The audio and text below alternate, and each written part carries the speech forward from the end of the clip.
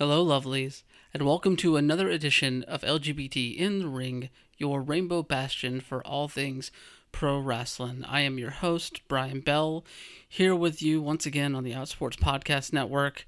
And much like the protests following the killing of George Floyd in Minneapolis, we are entering our second week of coverage around the issues that have spurned so many to take to the streets.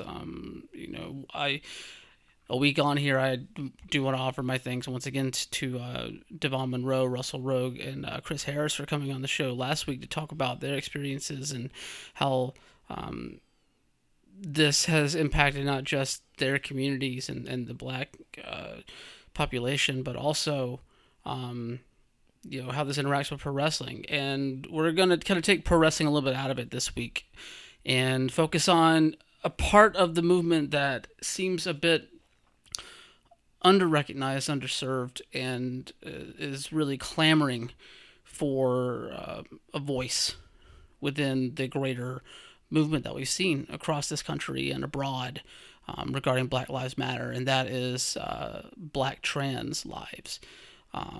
Obviously, the Black Trans Lives Matter has become somewhat of a motto within protests movements and within the LGBTQ movement that is intersecting with these protests over the past couple of weeks as it's spread into Pride Month here. But even with those communities offering some recognition, it's still sorely not enough. And people like Tony McDade, Iana Dior, Monica Diamond, Nina Pop, these figures that have either had their lives ended or have suffered violence at the hands of not just the people that like the police or the people that we've seen coming out against protesters, but from within the black community itself. And I thought that a discussion on Black trans lives would be very fitting. And I'm very happy that my partner, Casey, decided to sit down and have that conversation with me today. How are you doing, Casey?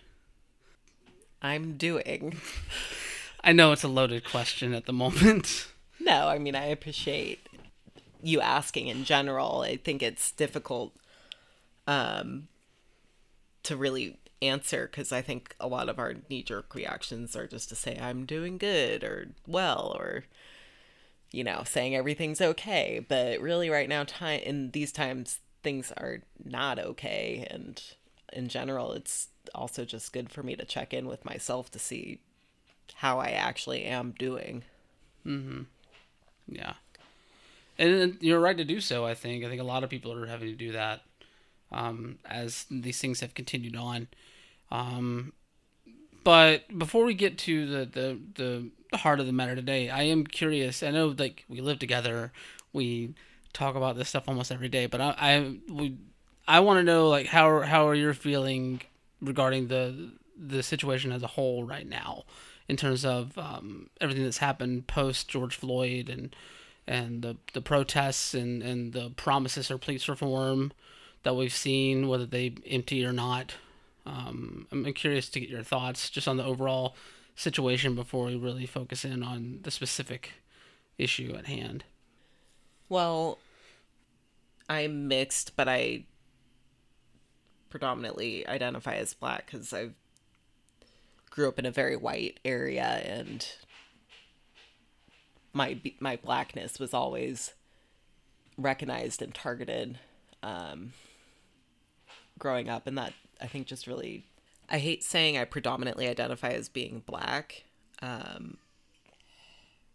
because all of my different racial identities, I carry those with me every day, and they play out in different ways every day, different moments in the day. But in general, I am a Black American, despite what people perceive me as. And things have been difficult for me because being a Black American, I've known about the violence against Black people my entire life. That's always been something that's been present on my mind. And I know that there's been recognition of it over the last 5 or so years. It's been definitely a growing movement. I also just keep getting stuck on why now. I keep asking myself, why now have white people especially really started taking up anti-racism and trying to push for that. And obviously I think that it's great because it's very much needed. I also, it's hard for me because I've seen so many Black people get murdered by the police, by white people with guns, for a bunch of different stupid reasons. And it's hard for me to not be resentful that people's lives, like, people might not have been killed if people had taken Black people's experiences at face value, taken them seriously a long time ago. And I don't want to comment necessarily on my stance on police specifically. I mean, as a Black person, I definitely have a lot of strong feelings when it comes to law enforcement. Yeah. But mainly what's bogged me down is, again, just, it's been my whole life. It's been countless numbers of lives, generations. Racism is not something new. And I guess I'm really thankful for the technology that we currently have because it's on video. And if it's on video, you can't deny it. I guess one comment that I will make on police is a lot of, there is opinion out there that we shouldn't be pushing for body cams on law enforcement because body cams won't stop the killings. We're not saying that body cams will stop the killings, but it means we have hard evidence that people cannot deny. And that's why those are so important. That's why it was so important to document the murders of Black people. It's really hard for me because I can't watch those videos. It's hard for me to even see images, and just, being constantly bombarded by those images when I'm not necessarily seeking them out over the last 2 or 3 weeks. It's very difficult. And even talking about it now, like, I'm having to check in with myself to see where I'm at emotionally. And, yeah, so that's, I think, kind of where I'm at overall. Yeah. No, I mean, honestly, it's not that dissimilar to, I think, a number of people. Especially, I know that there are plenty of people that are probably really straining themselves emotionally and mentally whenever it comes to this, just to keep these issues at the forefront, and I can only imagine what that is, their mental health, and, so. And I was really appreciative with Devon, Russell, and Chris being on the show last week because they said so many things that either I was thinking or just they had new perspectives that really enlightened me.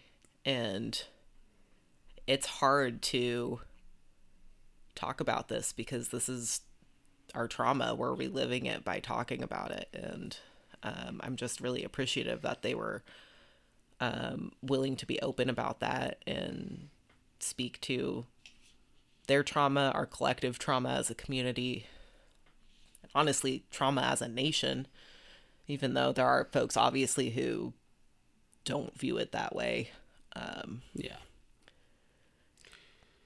No, I mean, you speak to trauma. I think it's a trauma that you continuously live in that way because it hasn't gone away, and it keeps getting thrust into the faces of communities, and it's really I obviously I don't fully understand, but yeah, no, that's I don't know what I would I don't know. I don't know what I would do if I had to live through similar experiences like that. I'm glad that that we can at least check in that way and support each other in that way and be able to discuss these things whenever we can. Um, whether it be just the two of us on our own in private, or when we went to protest here in Portland, or even on this show. Well, I'm really interested in some of the topics that you've prepared for tonight. I looked over them briefly, and I think that they're all things that I'm excited to talk about. Excited's probably not the best word, but I'm glad that there are things that we'll be able to talk about. Yeah, and it's a conversation that needs to take place as this movement continues to grow and continues to pull in supporters from all over the cultural sphere. It seems and like the world. Yeah, like literally, like you can pretty much pick any subsect of a culture across the world, and some part of it is out there screaming Black Lives Matter right now. But I want to start off today with speaking about that, actually, because obviously Black Lives Matter has caught on in a huge way in that way, but at the same time, there are some questions regarding the representation of Black trans lives within that movement right now. I think that there have been plenty of people out there talking about that Black lives can't matter until all Black lives matter, and stuff like that. But there's also been discussions about people basically framing it as sort of like prioritizing the fight against white supremacy over the internal struggle with like homophobia, transphobia, and the treatment of Black trans people, the erasure of Black trans people within these movements. Because we were out at the protest and we were chanting Breonna Taylor's name, we were chanting George Floyd's name. We saw some signs that had Tony McDade's name on it. And Nina Pop. But those names weren't involved in chants. Those names were hardly represented within these movements. I'm curious to get your take on where Black trans lives fit into the Black Lives Matter movement, and how you feel the Black Lives Matter movement has really how do you perceive their attitude towards those towards Black trans lives around this? Well, I definitely think that there is an increase in recognition of just the fact that trans people are also Black. And also, I do want to say we did see Tony McDade and Nina Pop's name. We live in an area where it's at least a little bit more acceptable to be transgender, gender nonconforming, non-binary. And I would be curious to see what that representation is like in other parts of the country where it's not as acceptable. I've actually been surprised that I've seen a lot more talk about Black trans lives over the past few weeks. And I don't know if this is just because of the social bubble that I'm in. in my personal life, I do a lot of anti-racism work, a lot of just anti-discrimination work around these kinds of identities. So I'm probably positioned in a different way than a lot of other folks. But I actually have seen talk about Black trans people who are being murdered and being beaten in the last few weeks. And this isn't stuff that I tend to seek out because honestly,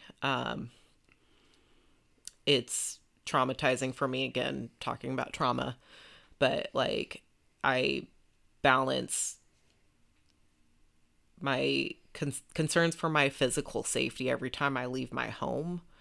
And by looking up statistics and who's been killed this week that's trans, like it makes it harder for me to actually be able to leave my home and think that I'm in safety. Regardless of if, whether it's true that I'm safe or not, having that on my mind doesn't help me be able to leave my home. So because I don't seek out that information, it has been really good to see that these stories are popping up in places where I'm not looking for them, because that means that people are talking about it. People are recognizing our trans siblings, and just in general recognizing that, yes, Black people are trans, Black people are gay, Black people are have all sorts of different types of sexuality, gender identities. We're the LGBT community. Also, by the way, happy Black LGBTQ Pride Month. Just saying. So I think that this is a shift in the right direction. Overall, even though I am in this particular type of social bubble, I think anytime we have that sort of progression, there will always be backlash. And not just backlash amongst white people, but backlash against people within the Black community who are homophobic or transphobic. Like in the community, it's seen as only white people can be part of the LGBT community. It's only for them, not us. But that's really not the case. We exist, and our fight is the same. And by being divided, like, that's not helping any of us. You're not wrong there. I am curious because you bring up the fact that, routinely when an LGBTQ pride is kind of framed around, let's face it, white gay men in a lot of ways, to a majority. And while, yes, that is a vital part of the community, like you said, like the LGBTQ community is a wide range of identities within it. I mean, there's a reason why the rainbow is the symbol for it, and the rainbow with the black and brown stripe as well.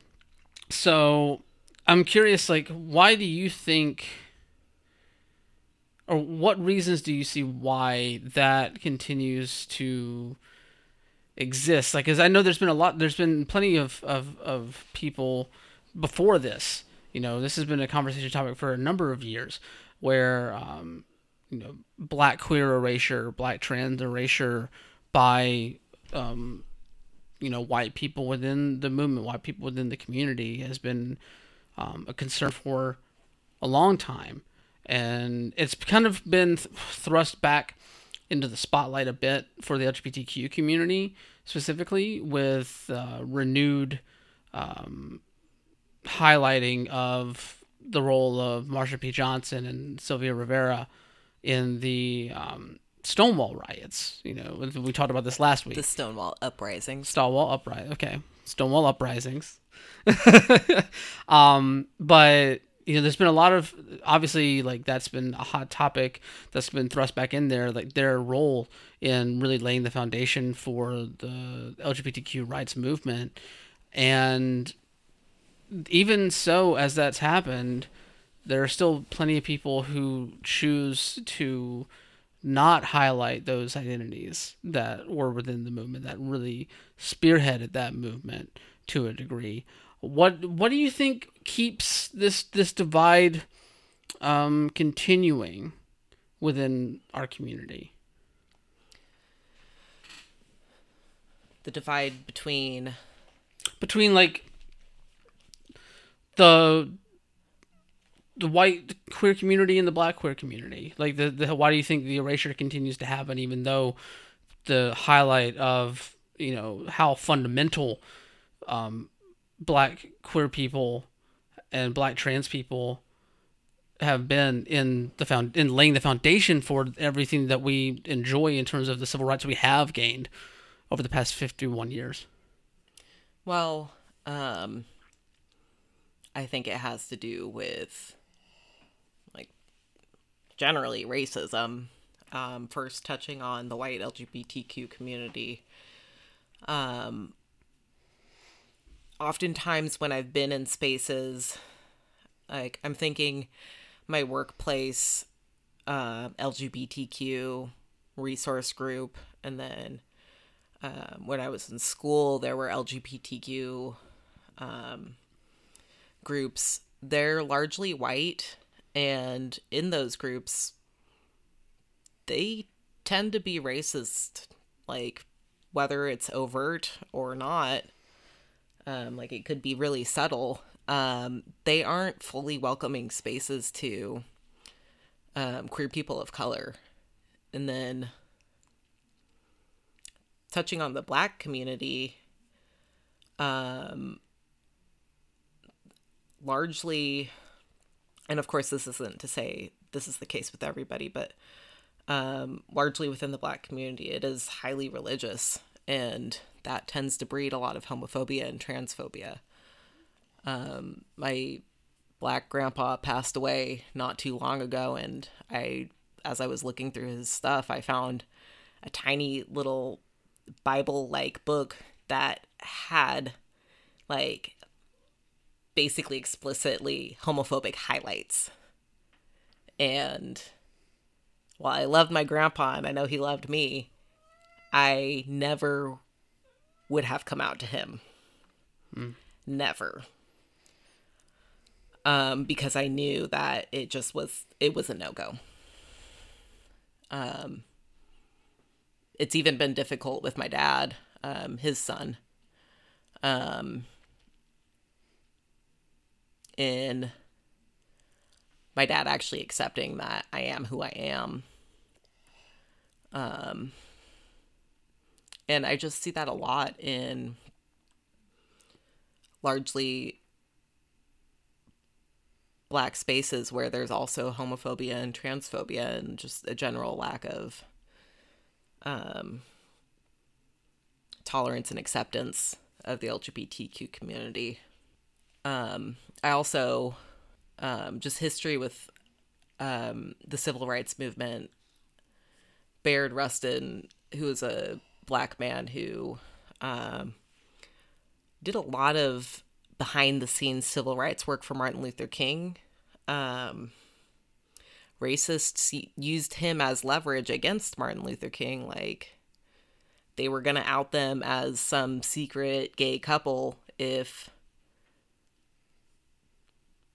Bayard Rustin continued to be a very open part of the civil rights movement. And I think that was a huge step back in a lot of ways for the civil rights movement as a whole, not just for people of color, but also for LGBTQ people.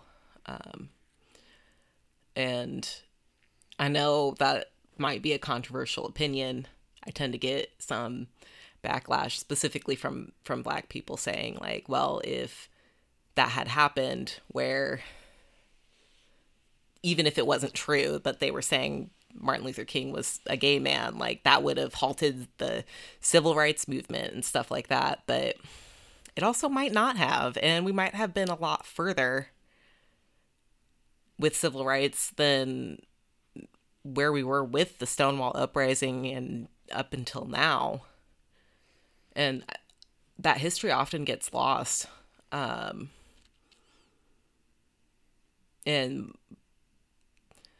even like in the 1920s, Black queer people played a huge role in the church.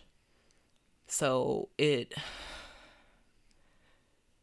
seems, I want to say it's ironic that we're so divided, but at the same time, by keeping us divided, it makes us weaker. And ultimately, that is what a white supremacist society aims for, to keep minority groups weak so we don't gain any sort of power or traction. Do you see any similarities in the situation that you're describing there, from the 1960s, in what what we've seen in the press from some leaders talking about how the focus should be on fighting back white supremacy, and while the fight to recognize Black trans lives within the movement is also at the forefront, it's sort of like putting one before the other in some way, instead of fighting both at the same time or pushing for both at the same time. Do you see any similarities between that situation and what you just described? Absolutely. First, I want to say it's not an oppression Olympics. No one's getting awards for being more oppressed. And it, again, harms us to view it that way. Second, transphobia is part of white supremacy. There have been trans people, non-binary people, gender non-conforming people for thousands of years, and it's been systematically erased due to white supremacy. This started in the Americas with slaughtering indigenous folks who had so I'm not part of the community, so I do want to recognize that what I'm saying may not be fully accurate, and definitely please fact check me on this and do your own research also to just sort of confirm. But this is my understanding that there were quite a few indigenous tribes that really elevated trans people within their tribes, and even recognized folks as being two-spirit. And that was erased due to white people. In the 1940s, there was a lot of work done. I forget by whom. So again, something to research. But there was a lot of work done on all of the various different gender identities and possibilities that Hitler burned. Our history, our trans history, has literally been erased by white supremacy. So by saying only focusing on race as a part of a way to fight fight white supremacy, that's inaccurate. And again, I want to go back to saying our fight is the fucking same. Oh, can I cuss? Yeah, you can cuss. Okay. You can say fuck all you want.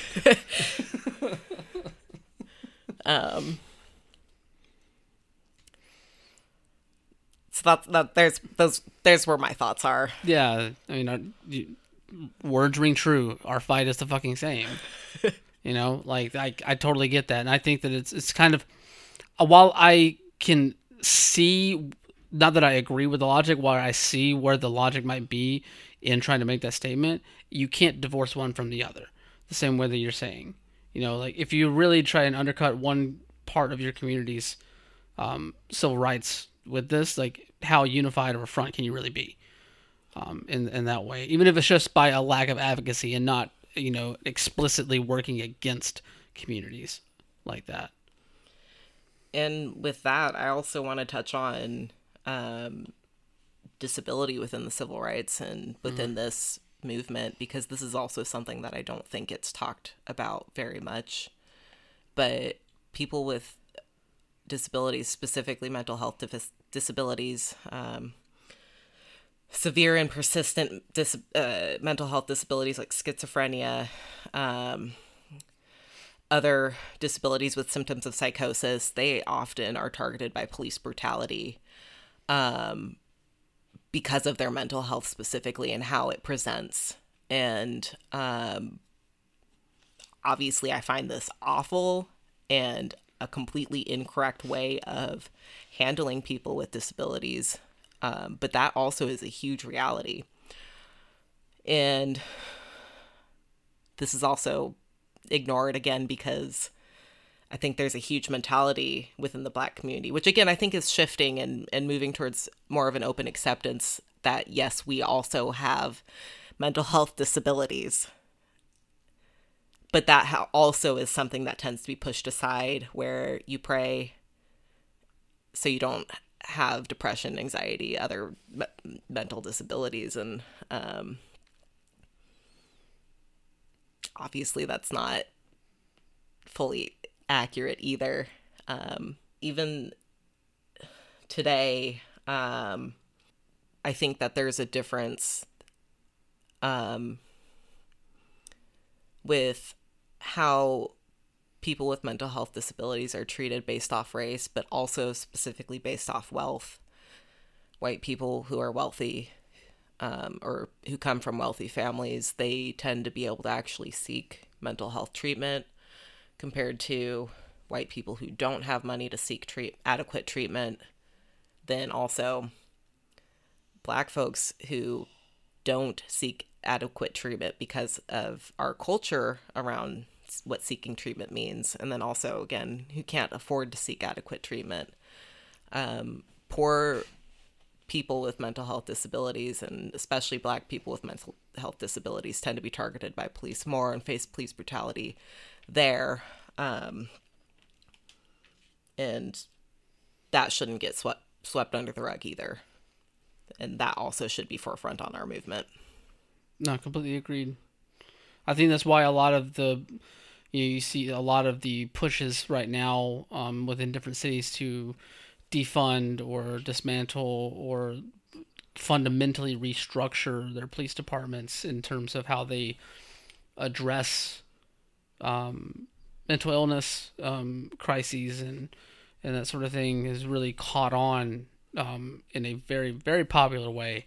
I know earlier today I was listening to the Portland City Council meeting, and that was a topic that was brought up by many of the public callers that made their voices heard during that meeting, as well as countless others across the country. I mean, we've already seen it in Minneapolis, where they're talking about basically dismantling their police department because they just, outside of the much more violent things that have been happening within that police department for a number of years now at this point, addressing those sort of issues by sending armed officers is not the answer. When responding to like people undergoing like mental health crisis, issues, yeah, or having the mental health crises impact what their actions in that way. So I think it's been much more widely discussed, and even within Black populations as well. I think that you're spot on in that a lot more people are realizing that Black people can be depressed and suffer mental health issues just as much as anybody else. And I think there's been a big push, at least some of a push within our community to really encourage our community to seek treatment and therapy. And I would really encourage that for anyone, because I think all of us have probably faced trauma throughout our lives in one way or another. But it's really refreshing to sort of see that pop up more and more, that discussion on mental health. Yeah.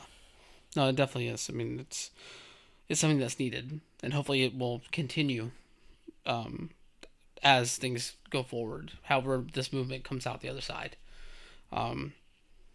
We'll see. I do want to get back to the role that Black trans lives have been playing in this movement, particularly. Real quick though, I don't think we really deviated that much, but I do want to talk about. Obviously, the names have been highlighted, maybe not to the extent that other names have within the movement so far, but I'm curious to get your feelings on where Black trans lives fit within generalized LGBTQ victimhood. Because there have been plenty of arguments that the Black trans erasure or POC trans erasure, POC queer erasure, really comes from the fact that a lot of times those communities over the history of the gay rights movement has kind of been lumped into the same category with the white victims as well, and they all kind of get lumped into one space, and because of that you don't see them highlighted as much, while they might be disproportionately affected by some of these situations. I think part of it is folks not being highlighted, but I also think it comes down to when Black trans folks are murdered by the police, their trans identity is stripped from them. Their legal name is used in proceedings, which that might be their dead name still. And they're usually gendered incorrectly. And again, if you don't have a supportive Black family, your whole identity might be erased during a funeral, burial. So I think it's, partially erasure from folks possibly being lumped together, from Black trans folks being lumped together with white trans folks. But also I think that it's erasure literally because they're taking our names away and taking our identities away. And that's very specific to what's going on right now. That's been basically the MO for news coverage regarding Tony McDade in his local area down there in Tallahassee, Florida. Even like the local public news station, WFSU, have consistently misgendered Tony McDade in their coverage of his case.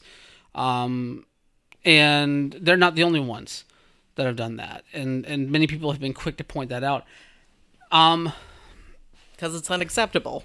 Oh, yeah. No, it's definitely unacceptable. It goes without saying. Yeah. No, well, it needs to be said, though, because people are still doing it. People in the media industry, people that are paid to cover these stories and tell these stories to the wider public, so that there is recognition and there is, oversight onto these situations and these issues and the people that are impacted by them. They're not doing their job if they are stripping trans identities from people posthumously, whenever they cannot speak for themselves. I don't think I could have put it better. Having all that being said, why do you think that the media, or at least parts of the media, are still readily doing that? After countless other, not just other people within the media, other outlets who have consistently criticized them for doing so and have pointed it out to these people directly while doing it, but also just the more wide acceptance. I know obviously there are pockets of this country where trans acceptance is dismal. I was going to say dragging behind other places, but yes, dismal. to say the least. And I'll be frank, the fact that 3 of the 3 deaths that we listed, because Iyanla Dior did not get killed in St. Paul, Minnesota, just unfortunately was just no, backing that up. She was not killed, but Monica Diamond, Tony McDade, Nina Pop, all murdered, all in the South, Missouri, North Carolina, and Florida. Areas that, we know are lagging behind when it comes to trans acceptance. And it's being shown societally through the media being a key component of how those attitudes are being not embraced. What do you think the reason why the media continues to do that despite having all these voices telling them otherwise? And what impact do you think that has on the communities that they are informing when it comes to developing these ideas of acceptance for trans identities? I mean, I think they're doing it out of disrespect and discrimination. Obviously, they are empowered to do so, and it doesn't matter what folks say when they're criticizing them on it. They're still going to do it because they don't respect trans identities. I wish I had more to say other than they don't respect trans identities. They, literally transphobia exists to erase trans folks. And by not using somebody's declared name, they're erasing that person's identity. They unfortunately have the power to do that. And it's not right, but it's going to happen, especially in those areas. I could see it even happening where we're at, to be honest. I mean, it can happen nowhere's anywhere. perfect. Yeah. I'm also curious about to get your opinion on this. So obviously there's been plenty of critique about, how widely publicized Black trans lives have been within the greater Black Lives Matter movement, as we touched on earlier, throughout these 2 weeks of protests.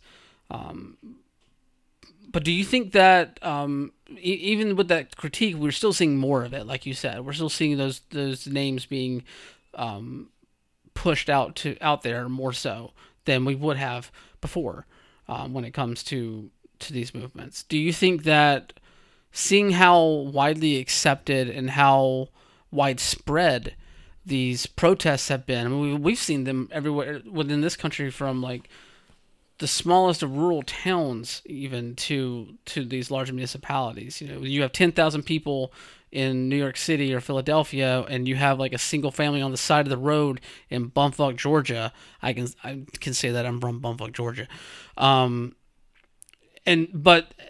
seeing that wide acceptance of this movement specifically, do you think that could impact how those communities, such as Tallahassee, view Black trans people going forward? I mean, I think that progression is going to be slow no matter what, but this is a really huge start that people are, acknowledging that we exist, that we're here. They're acknowledging Marsha P. Johnson. And I don't think that bigots' minds change very slowly, and it might take generations to really see that change, but this is a start. And obviously, I don't want us to be where we're at, where I would consider us to be more at a beginning of the movement, but I'm also glad that we have this recognition currently, and I think that will only grow. At the very beginning of the show, you brought up the body cam issue, and this is kind of delving into a bit of the nitty gritty around the Tony McDade case right now. But I know Tallahassee PD officials have been they've resisted releasing the body cam footage from that night, and there's been a lot of conflicting testimony with people and Tony McDade's apartment complex contradicting police statements. And there's been a lot of push and pull between police unions and advocacy groups in Tallahassee with trying to get the officer's name released, the white officer, or white as described by witnesses at the apartment complex, officer who killed Tony McDade, and so much so that there was the police union sort of, I won't say staged, but they basically walked out of a city council meeting earlier this week. 100 cops all at once walking out after basically in protest because they are trying to protect the identity of one of their own from being leaked to the press or being leaked to the public. Not even leaked, just being released by the public, by a judge. Obviously, not having body cam footage of that incident weighs heavy on the interpretation of it. Do you think any of those decisions or stances or actions taken by the Tallahassee Police Department, that transphobia plays a role in any of those decisions, or what are your thoughts? Well, I think it speaks volumes that they don't want to release the body cam footage. Yeah, I think it could be out of protecting the particular officers involved, but at the same time, we have body cams for a reason. I said it earlier. It's so that the public cannot deny what is happening to us. It's public record. It should be public record. I understand that law enforcement and police unions probably have reasons to delay releasing footage, but I also think that the public deserves to know what happened. As far as whether transphobia is involved, I wouldn't know how to answer without having seen the footage, because we fully don't know what happened. So I wonder, first off, what hate crime laws are in place in that area, and whether by releasing the footage, whether that would reveal any sort of hate crimes. Certainly the circumstances around Tony McDade's murder, there's definitely transphobia at play there. Without all of the information and being able to take a step back and look at all that information, I couldn't specifically say there's transphobia. However, it wouldn't surprise me, of course. But also it shouldn't surprise me that police killed a black man. So I don't know what that says, if that's like affirming in some fucked up way. Yeah. Fuck. I don't know if that's appropriate. No, it's perfectly fine. That's why I wanted to have this discussion, because there's a lot of very raw feelings that a lot of people are feeling or experiencing right now,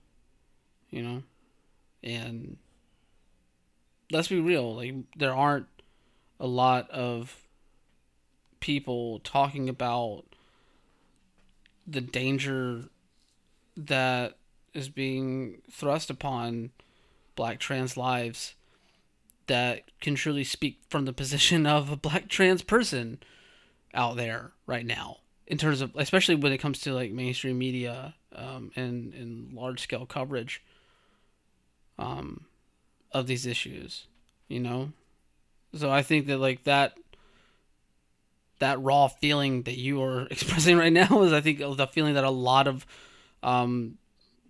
black trans people are, I mean, I'm struggling with it. Yeah. I think it's something that all people within the black trans community are struggling with, or at least most of them. Can't speak for everybody, of course. Of course, yes, but so. And the thing that bothers me the most, and when it comes to this, is that routinely trans people of color are disproportionately affected by violence towards the queer and trans and gender nonconforming community. we talked about stats earlier. Like Tony McDade's murder was the 5th in the month of May alone of a black a black trans or gender nonconforming person in this country. It was the 12th this year alone so far. And that's probably with lockdowns. Yeah, and that's according to the Human Rights Campaign, and that is just off of what has been reported. Because again, people in death, their gender identity isn't actually respected, so they might not be reported as a trans death. Exactly. So, like, knowing just how disproportionately these communities have been affected, especially in the lead up to, what we've seen really expand from Minneapolis. I'll be frank, from my position where I'm at, like, it bothers me that you don't hear more about these people that have suffered. Especially whenever you have, like, let's be real, like, we have 5, there were 5 of these murders in that month alone. Like, I don't know if it's really my place to be getting this worked up about it, but of course it is. I mean, it's just like, I think that's what bothers me the most about people that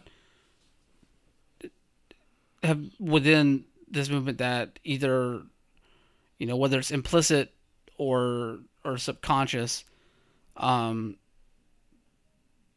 recognize those names within these protest movements. And I'm glad that they're catching on more and more, because people out there are making sure that those names stay in people's mouths. Especially, I've noticed, like, some, like, voices within the Black queer community that are they're putting that out there as well. So I'm glad there are people doing the work out there, but, like, understand that this violence, it affects this facet of the community in a deep, deep way that does not need to be left on the cutting room floor whenever these issues are brought to light. I don't know. Just checking in with you. How are you doing? To quote one of, I think, our favorite things to kind of watch whenever we need to ground ourselves in some humor, I am royally pissed. Yes. Royally pissed. Well, I think we're both nearing our emotional. So, hi, Max. Max wants to guest on the podcast as well. Max is our kitty. You've probably heard him before on this show because he likes to jump in front of my microphone from time to time. And he's a loud boy. Very loud boy. Let's close. I kind of want to wrap things up here with this. Obviously, any overall closing thoughts that you might have, I think would, I would love to hear and understand. That doesn't sound right. Do you have any, like, closing thoughts, or maybe the better question is, what do you think is the next step when it comes to keeping the movement to elevate Black trans voices and to that extent, BIPOC trans voices within this movement as a whole? Well, again, as a Black trans person, I am just so exhausted. And it's hard for me to speak up about a lot of this stuff because I'm already exhausted, and talking about these topics exhaust me. They're emotionally draining. They're re-traumatizing. It's difficult. So when Black trans people speak about our experiences, the next step for folks is to, first off, shut up and listen. And then second off, at least within this age of social media, repost that shit so all of your cis friends see that coming from a cisgender person. Maybe hold off on making your own comments on it in the main body of that repost, So really what we are getting is just that raw perspective from the trans person who is facing injustices. As far as some of my other closing thoughts, we need solidarity with all oppressed communities. I know I've said this a million times on this show so far, that our fight is the same. And to me, that also strongly includes issues of wealth, because so many Black people, people of color in general, women, trans people, we don't have equal pay for cis heterosexual white men. For Black people and for trans folks, we can face hardships when finding jobs, finding housing where we aren't discriminated against. These issues are also class issues and issues of wealth, economic injustice. And I also think that we need to fight on that end as well. Listen to your fellow marginalized groups, because again, it's not an oppression Olympics, and we need to be in solidarity to really achieve what we're looking for, which is no longer to be oppressed. And I'm also not saying that white people or cisgender people need to fight our battles, but it definitely helps when they are putting out our voices to their communities who may not listen to us directly. And in putting out those voices and then having conversations about what was said with other white folks or with other cisgender folks, I think there's a lot of strength in that allyship, when, unfortunately, if I just say that as a Black trans person, like, to a cis white man who doesn't think racism is real and definitely doesn't think that trans people exist, like, It doesn't penetrate. It doesn't penetrate. Thank you. Yeah. But yeah, when I make those statements as a trans Black person to a cis white heterosexual man, my perspective, my experience don't really, in my experience, he won't believe my experiences.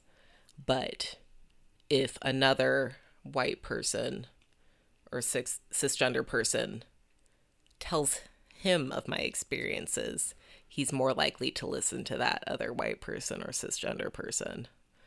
And these are just my own personal experiences. But that's why allyship is hugely important to me. And again, I'm not saying that you as an ally need to be telling other folks how to do things or get things done, because that ultimately we need to work together on that. But by elevating our voices so other people hear them is really important. Yeah, I could have said it better myself. And I mean, that's literally what you're doing. Yeah, I know. And I want to acknowledge that, because I don't know if you'll include this on your final podcast, but I do want to acknowledge that you are elevating disenfranchised voices and taking a step back. And that is what the next step is for folks, for allies to do. Well, I honestly don't know what to say. And that's okay. Yeah. Honestly, it's not my place to say anything. I think. Well, maybe not. Yeah. We'll you can have your conflicted feelings about my statements, and that's totally okay. And I understand, and I completely think that that's valid. Yeah. Well, thank you so much, Casey, for having this difficult discussion with me. I know. Yeah. It's tough, but it is. It's important. Tough but needed. Thank you. And now I can relax by petting my kitty Max. Yes. Pet that kitty. If he'll let me pet him. He better. Cats.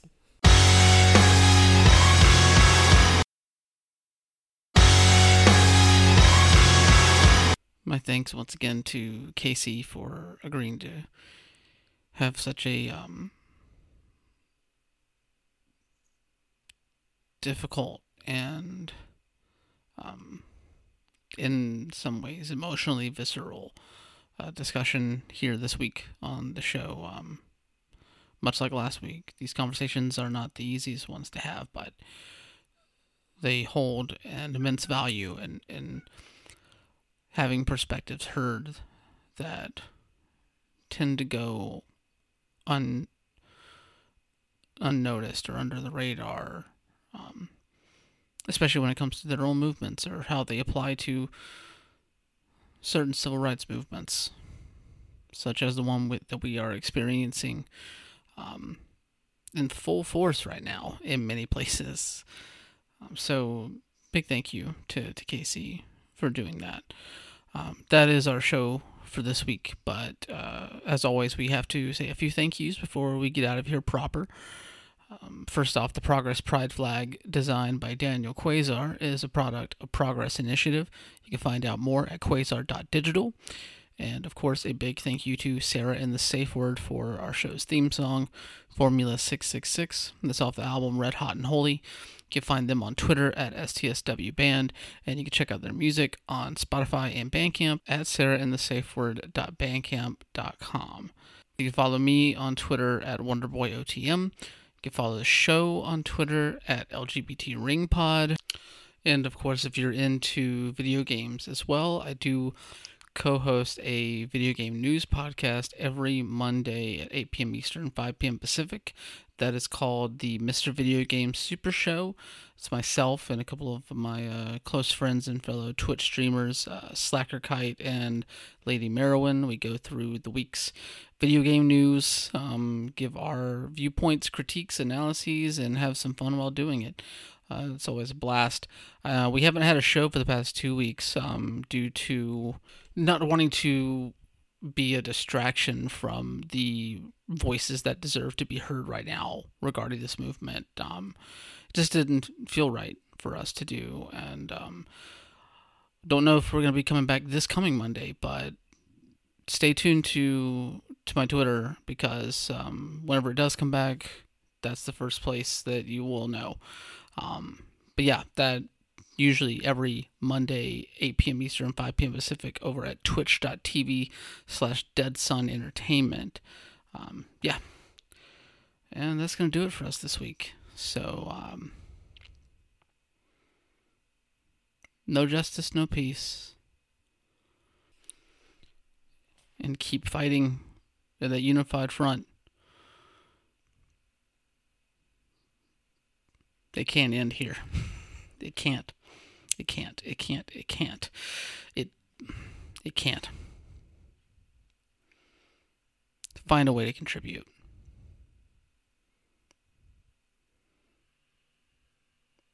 That's your homework. Find your way to contribute to this movement. Black Lives Matter. Black Trans Lives Matter. And keep that in mind. Always. Always and forever.